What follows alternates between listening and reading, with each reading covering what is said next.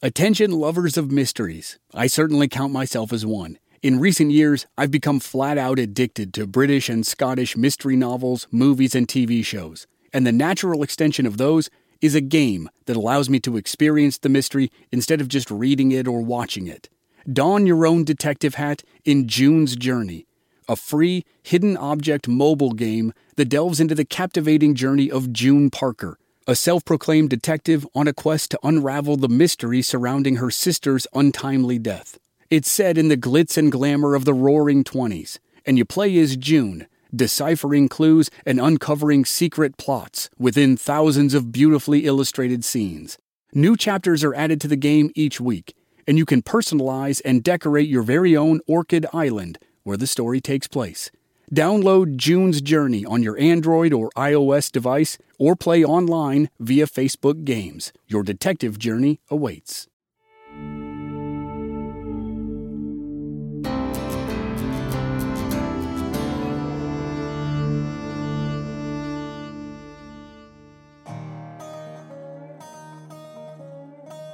Sam Clemens jumped at the chance to head west.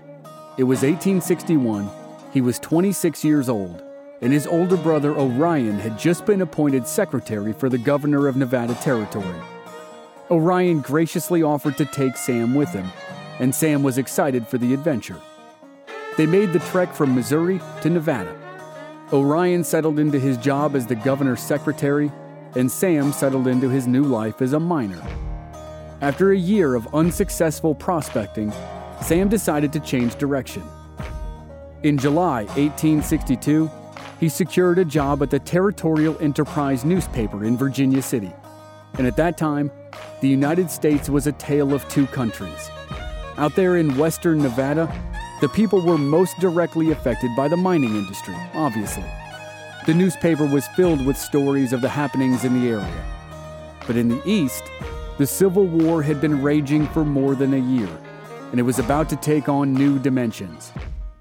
5 days before Sam Clemens published his first article, Confederate General Robert E. Lee's men pushed Union General George McClellan's army to the breaking point. By July 11th, 5 days after Sam Clemens wrote his first article, President Abraham Lincoln decided he was done with McClellan. He replaced McClellan with General Henry Halleck, who became commander of the Union forces in the East. That same day, Lincoln made General Ulysses S. Grant the commander of all the forces in the West. The next day, July 12, 1862, Congress authorized the Medal of Honor for bravery in battle. All of that and much more happened less than a week after Sam Clemens began his career as a writer. It wasn't his first career choice, but it was his last. And like many writers of the age, he didn't use his real name for his articles. His byline featured a pen name that would soon be known around the world: Mark Twain. And it all started in Virginia City. Shout out to Claritin for supporting this episode and providing us with samples, especially at this time of year when I'm getting crushed by allergies. In Arizona, we have these wonderful trees called Palo Verde trees. They have yellow flowers that look nice, but produce yellow pollen that makes me cough and sneeze and makes my eyes so itchy I almost can't stand it. Luckily for those of us who live with symptoms of allergies, we can live Claritin Clear with Claritin D. Designed for serious allergy sufferers, Claritin D has 2 powerful ingredients in just one pill that relieve your allergy symptoms and decongest your nose so you can breathe better. Ready to live life as if you don't have allergies? It's time to live Claritin Clear. Fast and powerful relief is just a quick trip away. Find Claritin D at the pharmacy counter. Ask for Claritin D at your local pharmacy counter. You don't even need a prescription. Go to Claritin.com right now for a discount so you can live Claritin Clear. Use as directed. When you need mealtime inspiration, it's worth shopping Kroger, where you'll find over 30,000 mouth-watering choices that excite your inner foodie. And no matter what tasty choice you make, you'll enjoy our everyday low prices, plus extra ways to save, like digital coupons worth over $600 each week. You can also save up to $1 off per gallon at the pump with fuel points. More savings and more inspiring flavors make shopping Kroger worth it every time. Kroger, fresh for everyone. Fuel restrictions apply. Welcome to part one of a two-part series that combines history and whiskey in the Old West. You know how popular saloons were in the West, and you know I'm a whiskey lover, so I've teamed up with my friend Drew Hanisch to try something interesting here. Drew produces a podcast called Whiskey Lore, and he travels all over the world visiting distilleries and learning their stories, so he's basically living my dream life. And right now, and sporadically throughout 2021, we're going to bring you pairs of episodes that tell fun stories about the histories of towns in the West and their saloon culture. The first two episodes are about Virginia City, Nevada, a town many of you have asked about. I'll start the episode and talk about the history, and then halfway through, Drew will take over and tell you some great stories about the popular saloons in town.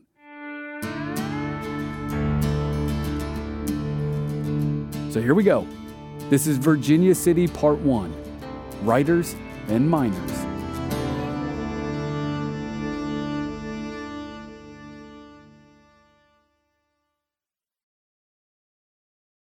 The luck of the Irish was a fickle thing in western Nevada in the 1860s and 1870s. For Peter O'Reilly and Patrick McLaughlin, it was fair to middlin', as my friends in Texas would say. For a quartet of men who came after Peter and Patrick, it was life-changing. Their luck turned them into some of the richest men in the world. But their stories for the next episode. In this episode, I want to tell you what happened when Peter and Patrick met a swindler named Henry Comstock. The first reported deposits of gold in the area now known as Virginia City came in 1850. Mormon travelers made the discovery while they were hurrying to California to capitalize on the first major gold rush in North America. Over the next couple years, a rough camp sprang up in that area of western Nevada. In the fall of 1857, another notable deposit was discovered by two brothers who were also on the way to California to find their fortunes. Sadly, neither brother found fortune. One ended up driving a pickaxe into his own foot, which caused an infection that killed him. The other tried to make it to California late in the year, and he died from complications of frostbite after suffering extreme exposure in the Sierra Nevada mountains. And that's where Henry Comstock comes into the story. By all accounts, he was a drifter, a braggart, and something of a con man. He was prospecting in the same area as the two brothers, and when he heard of their deaths, he took their cabin as his own, and he went looking for their mining claim. Comstock was said to have been too lazy to bake bread, so he continuously made flapjacks instead, and he earned the nickname Pancake because of it.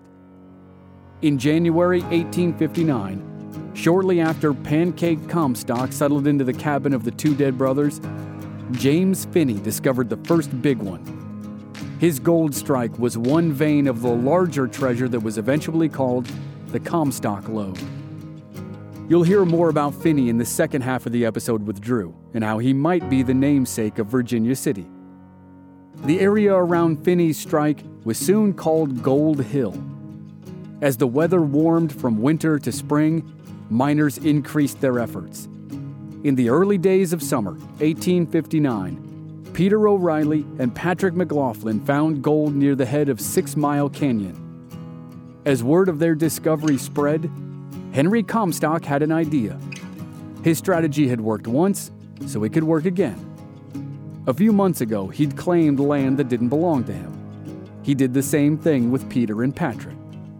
When Comstock learned of the discovery by the two Irishmen, he informed them that they were working his land.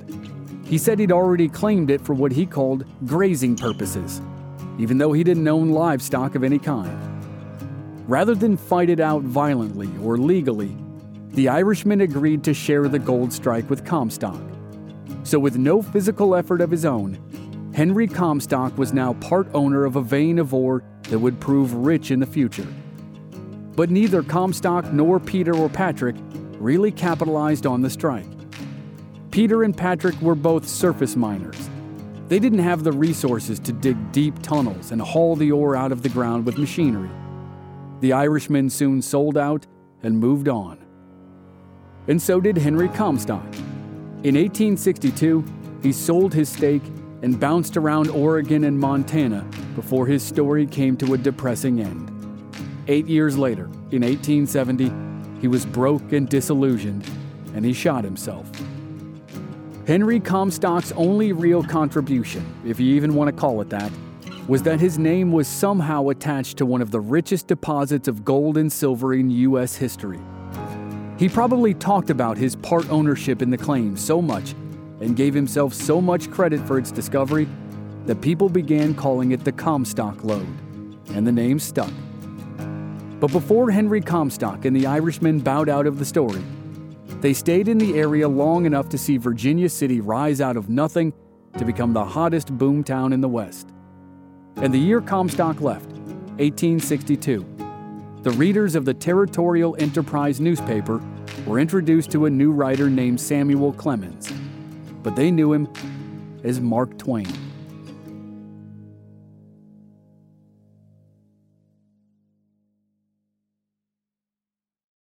By 1860, just 1 year after the series of gold strikes that led to the creation of Virginia City, thousands of people now lived in a tent city. They flocked from all corners of the continent to get rich in the newest boom town. And over the next 2 years, they kept flocking.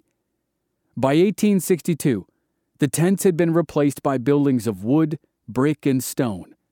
There was clearly a sense of permanence. But like many boom towns, the city had grown so fast and so haphazardly that its layout was a chaotic mess. Here's what it was like, according to the July 1862 edition of the Daily Alta California newspaper. This burg is not handsome, nor picturesque, nor even comely, for there are no two streets of the same width, nor two parallel streets, and the lots and blocks are of every conceivable size and shape.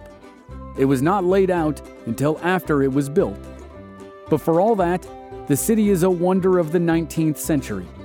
For here are some handsome brick and hammered or rough-hewn stone buildings, great stocks of goods, first-rate hotels, some of the most profitable and extensive mining works in the world, and a real-line newspaper, the Enterprise. The same month the Daily Alta introduced its readers to Virginia City, the Enterprise introduced its readers to a new writer, Mark Twain. Real name, Sam Clemens. Sam had arrived the year before, in 1861, with his older brother Orion. Orion was the secretary for the territorial government, and Sam had tried his hand at prospecting, like virtually everyone else. But Sam found little success, like most prospectors, and by the summer of 1862, he needed a job. He was 27 years old, and by his own count, his jobs up to that point included grocery clerk for a day, law school student for a week, blacksmith apprentice, bookseller, drugstore clerk, and finally, prospector. During Sam's first year in the mines around Virginia City, he'd sent letters to the editor of the Enterprise newspaper, and he claimed he was constantly surprised the letters were published. And then, as he hit rock bottom as a miner, he received a great surprise. A letter arrived at the post office that offered him the job of city editor of the newspaper for $25 a week. It was incredible news and perfect timing. But joy quickly gave way to worry. Sam was essentially caught between two fears. The fear of having to beg for money if he didn't take the job, and the fear of taking a job for which he had no experience. But as Sam wrote in his book Roughing It, under his soon-to-be famous pen name Mark Twain, necessity is the mother of taking chances. So he took the chance and accepted the job. When he met the owner of the paper, he received instructions for his new job. Go around town, ask all sorts of questions to all sorts of people, then write articles about the information learned. The directions seemed simple, but as Sam found out on his first day of work, they were not. He spent 5 hours wandering around town and asking questions of everyone he met. He was amazed to discover nobody knew anything. Through that experience, he learned his first lesson of journalism: how to make something out of nothing. Soon enough, he was reporting on genuinely substantial issues and using his trademark dry humor to make something out of relatively nothing. Here's a short article, which is basically just a paragraph, in which he informs his readers about the sorrowful passing of produce. We learn from Hatchin Brothers, who do a heavy business in the way of supplying this market with vegetables, that the rigorous weather accompanying the late storm was so severe on the mountains as to cause a loss of life in several instances. 2 sacks of sweet potatoes were frozen to death on the summit, this side of Strawberry. The verdict rendered by the coroner's jury was strictly in accordance with the facts.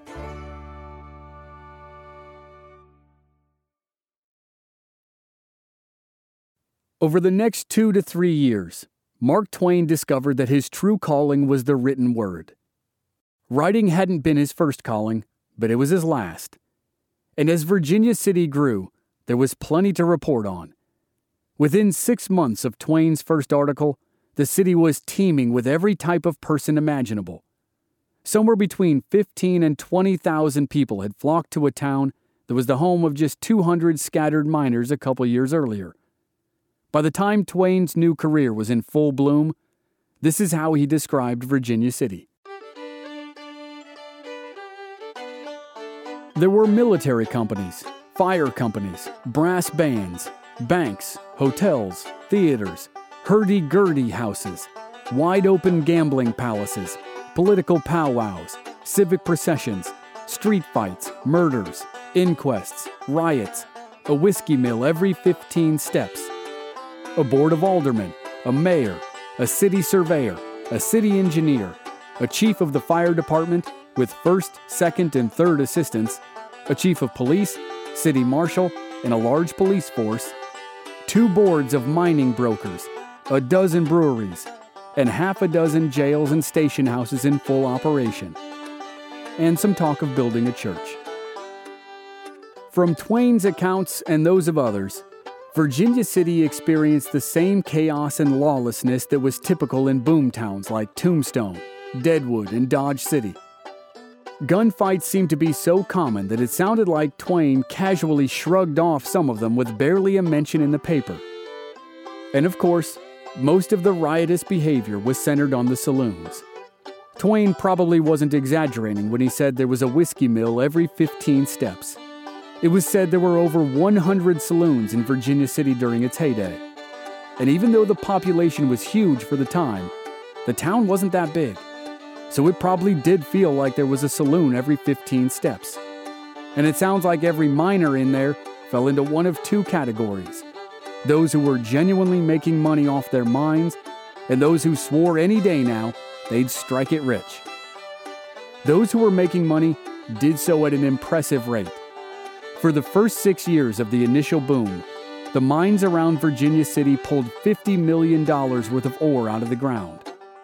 The big winners of those mines spread their money around everywhere, and it trickled down to all walks of life, including newspaper editors. Twain said he didn't even bother collecting his salary, which was now up to $40 per week, because he had so many other ways to make money in town. You'll hear another fantastic quote from Twain in the second half of this episode. But here's a quick example of how much money was floating around Virginia City in the early 1860s. This is one of Twain's personal experiences. At one point, 2 friends came to visit him in Virginia City. They were both newspapermen, and he took them out on the town. They spent $237 on drinks and merriment in one night. That's about $80 per person, and that could be considered a lot of money even today. Now consider that a high-end glass of whiskey cost 50 cents.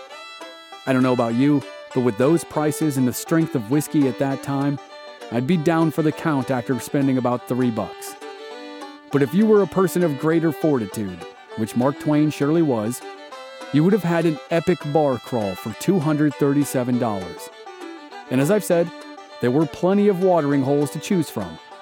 Now to tell you more about them and saloon life in Virginia City, here's my friend Drew Hanisch. Well, thanks, Chris. Now, as you've probably discovered in doing the Legends of the Old West podcast, there are so many of these oft-repeated tall tales, myths, and legends. And then you got authors and script writers kind of pushing those narratives forward. It can make finding the truth behind the legend a real challenge.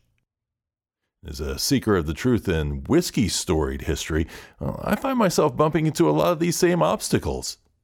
And the idea of combining whiskey and the Old West into one big research project may be bordering on madness. I think we're both up to it. What I was really happy about was that you chose Mark Twain, who was a well-known whiskey enthusiast, as a starting point for our story on Virginia City. In so many ways, his dry wit and satire created a breeding ground for the lore that drives our imaginations and leads us to these wild impressions of what Virginia City was. His competition at the Evening Bulletin, well, they weren't too shy about painting him as a pilferer of stories and a man of wild exaggerations. But his readers loved him. And so do we. But it does beg the question of what Virginia City was really like. Now, the stories framed during Twain's time were of a rough and rowdy, overcrowded city where a man gained his stature by either being a saloon proprietor or by killing a man. Yet after he left the paper in 1864, this rowdy behavior began to slow. The impressions of Virginia City mellowed into stories of a cosmopolitan city. Was this because the town was maturing after experiencing its wild boomtown days? Or did the departure of the Territorial Enterprise's most witty and imaginative reporter have something to do with it? Well, thanks to a devastating fire that took out more than half the town, including the archives of the local newspapers, accounts by more tempered reporters have unfortunately been lost to the ages. So for well over a century, the history of saloon life in Virginia City was left up to the sometimes factual and sometimes satirical style of old Sam Clemens, as well as through movies and through a television show called Bonanza, which showed Virginia City as a typical Western boomtown, featuring wooden buildings, boardwalks, dusty streets, and its single saloon, the Bucket of Blood. But as Chris points out, the record shows that this wasn't the real Virginia City at all. It wasn't a single dusty thoroughfare where everyone gathered at a single saloon. It was a bustling city bursting with thousands of people. By many accounts, it had well over 100 saloons. So as a fan of whiskey and conveyor of whiskey stories, it begs the question, what was real saloon life like in Virginia City? Well, thankfully, in 1997, a group of archaeologists began digging and researching around some of the locations of the city's more prominent and also notorious saloons. What they found paints a fascinating picture of both the 19th century drinking house and the very nature of Virginia City and her inhabitants. But before we learn more about the artifacts they uncovered, the saloons themselves, and the personalities of the saloon keepers that ran them, it might be a good idea for us to take a step back and get beyond those Hollywood impressions of the Old West Saloon and try to paint a more accurate picture of how they developed, their stature in the community, and their impact on the everyday lives of Westerners.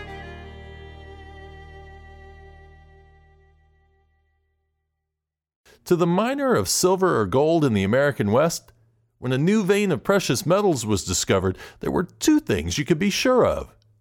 Plenty of tents around that would be filled with eager prospectors nervously waiting to stake their claim, and at least one very popular tent where an enterprising soon-to-be saloon proprietor would be ladling out spirits to the masses. And this primitive bartender, he had no need for fancy decorations or even a building. Just set up 2 barrels, run a board across them, get some tin crockery, and instantly you're in business. Heck, you didn't even need a tent. Just serve straight from your wagon. Now, for most miners, whiskey was part escape, part social, and part survival. But for a certain drunk prospector from Virginia, whiskey was likely more important than even life itself. And that prospector's name was James Fenimore. But most people knew him as Old Virginie, or simply as Finney. His original claim, which was on the east side of Sun Mountain, which would later be renamed Mount Davidson, was the precursor to the discovery of what would later be called the Comstock Lode. But for Old Virginie, well, he seemed a lot less interested in digging and much more interested in drinking. In fact, another prospector was easily able to wrestle Old Virginie's claim away from him simply by exchanging an old horse, some blankets, and a bottle of whiskey. If you think that infatuation with whiskey was sure to cause Finney even more trouble in the future, well, you'd be right. Because on June 20th, 1861, an overly inebriated Finney ended up falling from his horse, got tangled in the stirrups and ropes, and was dragged to his death. Yet, even for a drunkard, local legend suggests that he was so revered by the Comstock miners that they decided to name the Comstock's developing community Virginia City in his honor. But of course, no whiskey legend would be complete without another competing legend. And this one states that Old Virginie was heading home one night with the boys when he fell, smashed his bottle of whiskey, and proclaimed, "I baptize this ground Virginia Town." However Virginia City ended up getting its name, one thing is for certain. Just like other boom towns of the West, tent cities would eventually need to evolve into some semblance of a town. As the claims started coming in, well, it was likely that the spirits-peddling entrepreneur would have acquired enough working capital from his early sales to build one of the first permanent structures in the middle of town. In fact, he might even be able to afford stone or brick. And sitting in such a prized location, the first saloon could easily become the main hub of activity for a community. If you were new in town, head to the saloon and meet your new neighbors. Need a hot meal? Head to the saloon. Seeking companionship? Try the saloon. Need the sheriff? Probably standing at the bar. Need a doctor? Probably chatting with the sheriff over a whiskey while standing at the bar. Heck, even most stagecoaches use the town's primary saloon as a pick-up and drop-off point. And for anyone looking for advice, well, look no further than the savvy saloon keeper. As Mark Twain remarked in his book Roughing It, quote, "For a time, the lawyer, the editor, the banker, the chief desperado, the chief gambler, and the saloon keeper occupied the same level in society, and it was the highest. The cheapest and easiest way to become an influential man and be looked up to by the community at large was to stand behind the bar, wear a clustered diamond pin, and sell whiskey. I'm not sure, but that the saloon keeper held a slightly higher rank than any other member of society. His opinion had weight. It was his privilege to say how the election should go. No great movement could succeed without the countenance and direction of the saloon keepers. It was a high favor when the chief saloon keeper consented to serve in the legislature or the board of aldermen." Unquote. As the town grew, the saloon would be a highly profitable enterprise, second only to brothels. But in many cases, the brothel and the saloon were actually on two different floors in the same building. Pointing to the matter-of-fact nature of this alliance, in Virginia City, when the old Greyhound Saloon finally shuttered its doors, it put up its wares for sale in the newspaper, advertising everything you need to start your own saloon. Tables, bars, fixtures, billiards, chairs, stoves, beds, and bedding.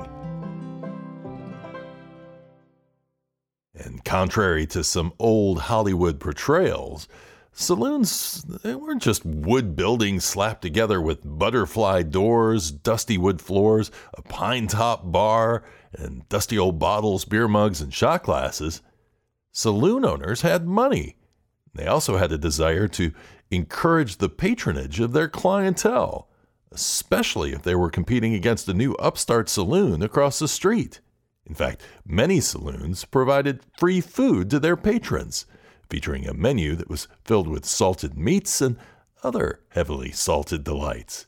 And that would drive the customers' thirst and the saloon's profits. The front of the buildings would be ornate and inviting, with advertising banners that were meant to lure thirsty guests. Inside, you would find thick rugs, wallpaper, and gas lights.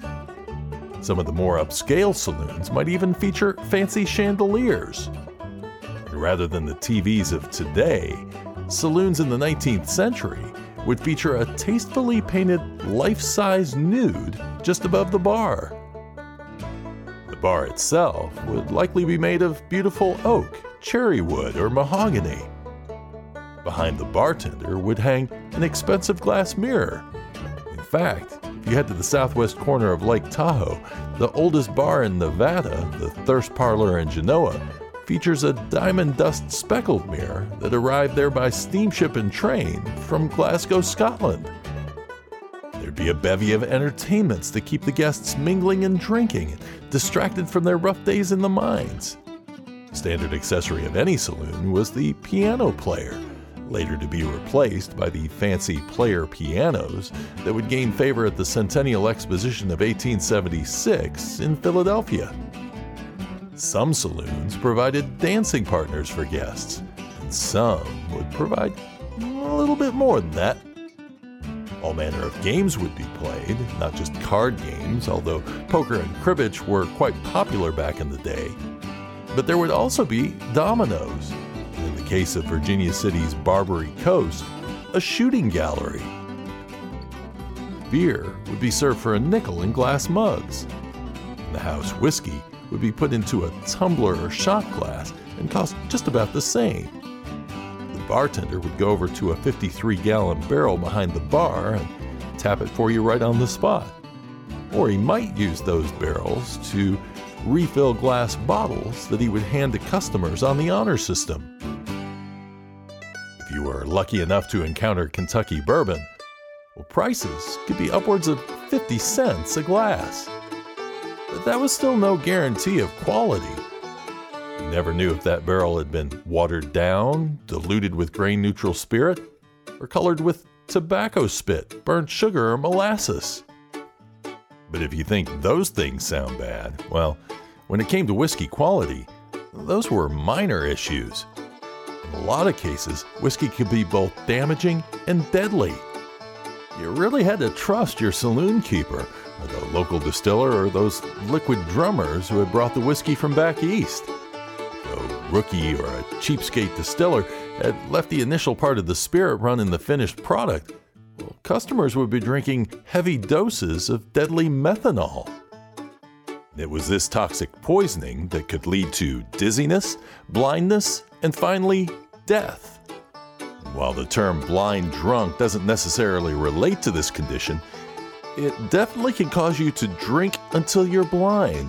I once heard a moonshiner joke that if you don't want to die, then stop drinking when you can't see anymore.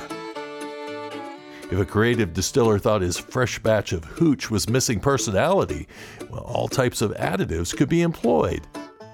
Tarantula juice was a popular concoction around the Sierra Nevada region, and this so-called gin was made of turpentine and rosin, with a nice dose of poisonous strychnine, which was touted for its pleasurable effects. The only problem was that as the pleasure subsided, the consumer of the spirit would soon feel what seemed like 1,000 little spiders eating at their skin. To overcome this, well-meaning bartenders would suggest a second shot of tarantula juice to be held over for the morning, and that to ease the spider bites. Maybe it was the hair of the spider that bit you rather than the dog. There were other notorious whiskeys in the Old West, including Blue Ruin and Taos Lightning. And other names you would hear would be Snakewater, Skull Varnish, Rotgut, Coffin Varnish, and Tanglefoot. If you wanted to avoid whiskey altogether, well, saloons in more affluent towns would have things like California wines or French brandy, cognac, or champagne. In those recent archaeological digs around former saloons in Virginia City, Piper's Old Corner Bar and the Boston Saloon both revealed remnants of stemware used for drinking upscale spirits and libations. Those same digs showed that the images that I've painted of saloons and whiskey in the Old West were just a small portion of the diverse nature of saloons in Virginia City. What we start to see is that Virginia City wasn't your typical Western frontier town. Now, unlike some of its rough and tumble counterparts, Virginia City grew to be a cosmopolitan oasis in the high desert. Its gold and silver-hungry residents were drawn to the city from all over the world. There were Irish, Cornish, Europeans, Australians, African Americans, and Asians. And in a time period that featured very anti-immigrant sentiments, Virginia City bucked the trends by showing little sign of segregation. In fact, the Chinese seemed to be the only ethnicity that had its own community. Now, there were definitely saloons that were owned and frequented by certain ethnic groups, but in terms of living, well, the Irish lived in the same neighborhood with the blacks, Hispanics, Germans, Cornish, and so on. There were good parts of town and rough parts of town, just like today's modern cities. And it was that usually dictated the type of food, quality of libations, and the games you would find at each saloon. Drinking establishments would range from dives to well-respected upscale drinking houses. But it wouldn't be unusual to see the rich and well-to-do commingling with the miners whose union-won $4 a day wages made them feel they had the ability to punch above their weight. As Chris will reveal in the next episode, wealth was about to get a whole lot greater as the big bonanza was realized in the 1870s. And after he tells you the story of how Virginia City became the richest place in the world, I'll introduce you to two prominent saloon owners whose establishments were the highlights of the drinking and entertainment districts centered at Union and C Streets. We'll also talk about a major event that saw the end of a large majority of those 100-plus saloons, but an event that also brought us the bucket of blood.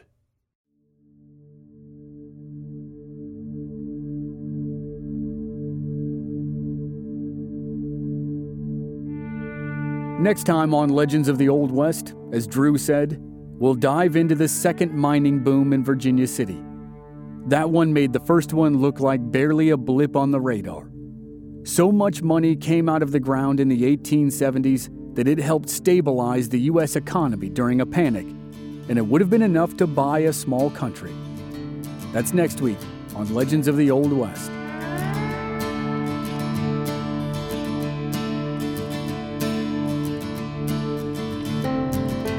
These stories were researched and written by Drew Hanisch and myself. Audio editing and sound design by Dave Harrison. I'm your host and producer, Chris Wimmer. If you enjoyed the show, please leave us a rating and a review on Apple Podcasts or wherever you're listening. Check out our website, blackbarrelmedia.com, for more details, and join us on social media. We're at Old West Podcast on Facebook, Instagram, and Twitter. Thanks for listening.